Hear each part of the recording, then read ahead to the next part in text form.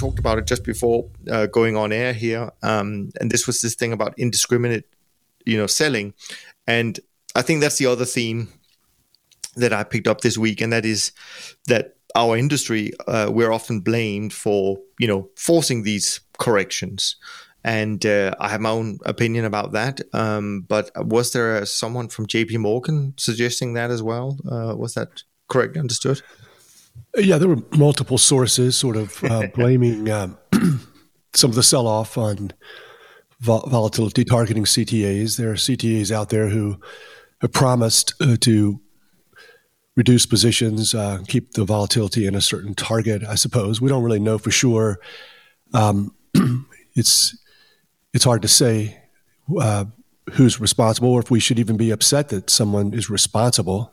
We're living in free countries with, I guess we can do smart trades and dumb trades, and I'm sure it didn't help their performance to try to liquidate stock exposure in such an illiquid time. I do think that that is really the bottom line: is what do you do when you have 1,000 S&Ps to sell and the bid is 50 or 10? And this is what happens when the craziness is that the market makers, the short-term people who provide liquidity, they step away.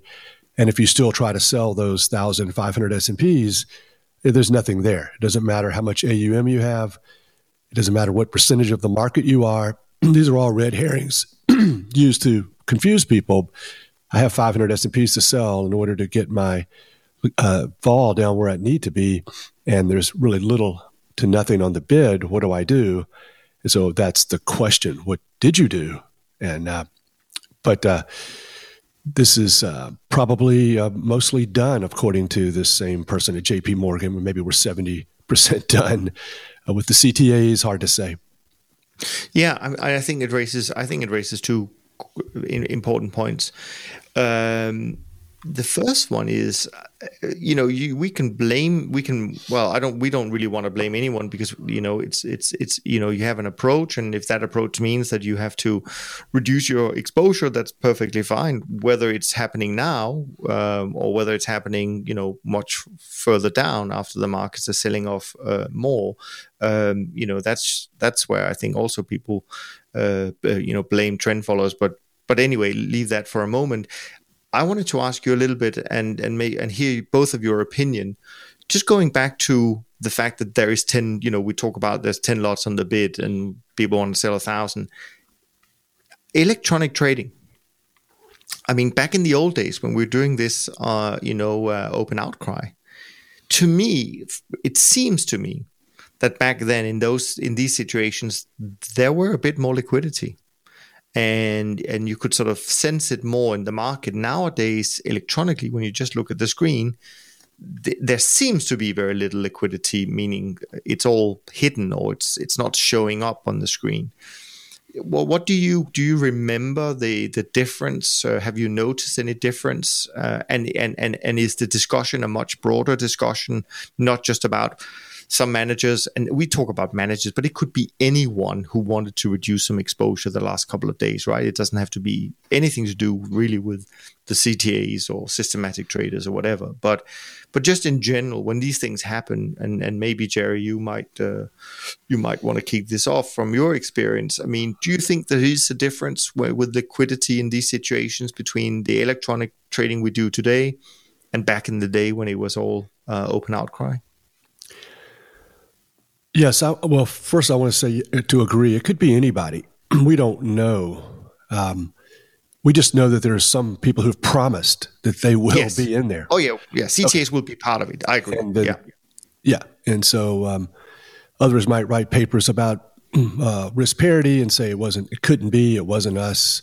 We really haven't heard from large CTAs.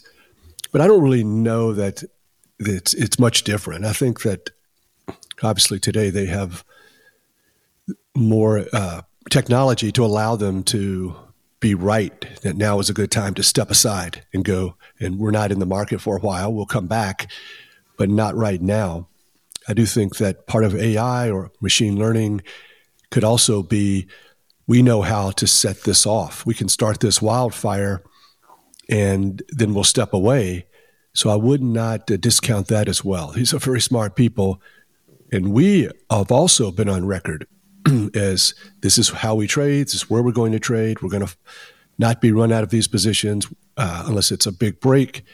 And so we are giving them a lot of intelligence, not that they need it, but maybe that's the problem with, or the real benefit of AI is that they're playing us, not big data and lots of markets, lots of data from the markets around the world, but we're taking advantage of knowing when these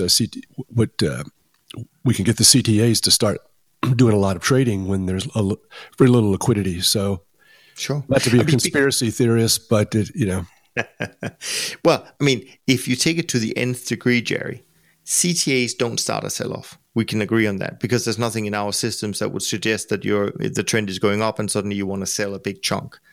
That's very unlikely, right? We react to whatever happens, whether that's increased volatility or a price turn. Sure. So I think so I think it's an interesting theory about who really starts these things. But I think maybe we go back to one of your first comments, and that is, does it really matter? I mean, the markets are the markets, and having a 2 or 3% down day is not unusual. It's just that we haven't had many of them in the last few years. We've forgotten how it really is. But in the old days, 2 or 3% market moves were normal. So maybe we need to just, reset our memories a bit and get used to a different environment altogether, where this is, a normal day in the office. Any views? Normal day in the office. I agree. I'll just add, I'm pretty sure there are systems out there that are forced sellers at the settlement, at the close of the market, regardless of how many lots you can find there on the bid. If there's 50 lots on the bid, they'll hit the bid with 500 because that's what their system is programmed to do, right? It doesn't make a difference. But I'm not really following, micro market structure and all those type of things. I've read on Twitter also that I think on Friday or Thursday was one of the most liquid days on the NASDAQ futures, on the NASDAQ E-minis, whereas previously, pretty much for all of this year from that same source, which by the way is Nanex, I think a Chicago-based firm that looks at trading volume, among other things. They've reported that markets have become less and less liquid, and that you see algos working the different levels of the order book, but only in small sizes. And every time the market makes a larger turn, then that size vanishes and is no longer there, right? And that may have been true. I'd also periodically review slippage numbers, and haven't done that in a while, but those could give hints about the behavior of the order book, and whether you can get the size done that you used to get done for a certain amount of slippage, and how that slippage has developed over the past couple of months. It's one of the benefits that we had as learning how to trade in 1983 from Richard Dennis, is that as good as they were with computers and math and back testing, and Rich came from the floor. And so it was this ability to combine what's possible on the floor with the systems in the technical system computer approach. And probably that gets lost on men and women who come from PhDs and from universities or finance, having never dealt with the markets before. They would, yes, say, okay, just the computer's right, sell, because it's always worked in the past. Well, what's going on today in market structure is not the past. So I think that's indiscriminate selling. I mean, Moritz defined it right then and there. And that's what I think is unfortunate. When I traded $2 billion, AUM, $2.5 billion, I was still in cocoa and bean oil. I would just tell the broker, just buy 5 lots every 30 minutes, or, and take a week to do the trade, build my position that I wanted in these illiquid markets. I never said, well, I got the signal on Monday, we got to get it done on Monday, regardless of what reality was. And so the positive about this is not helping anyone who has an idea of slam it. And we have to be a slave to the numbers and what the back test says. Yeah, no, I agree. I agree with that.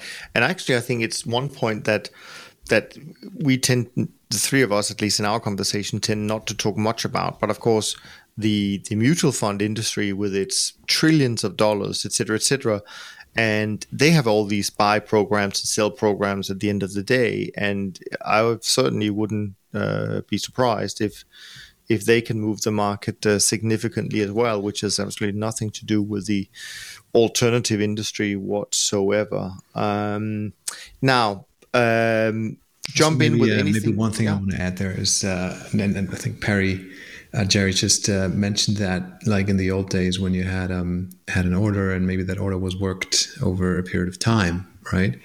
I still think so. In my personal trading, I'm not sending. I'm not, placing orders through a machine automatically. It's still, pretty much done in the old school way of, orders are being produced and they're sent to a broker, and brokers differ. Like, if you have a good broker that understands the way you trade, right? Understands what you're looking to do with those orders. As far as I'm concerned, that really helps. Yeah. And we have the same opinion on our side. We don't let the machines go directly to the exchange. There's definitely a human being involved in deciding how that should be executed. And I think that makes a lot of sense. But of course, there are a lot of systems that go straight to the exchange, and maybe that can add, some extra volatility here and there. But again, I think sometimes these things are blown up a little bit, and especially if people like JP Morgan are coming out saying this. I mean, I think they have I think quarterly accounts where they pride themselves of having 90 days of the last quarter we didn't lose any money. And I'm just thinking, okay, so how does that work if you never lose any money? So they must have some very interesting insights.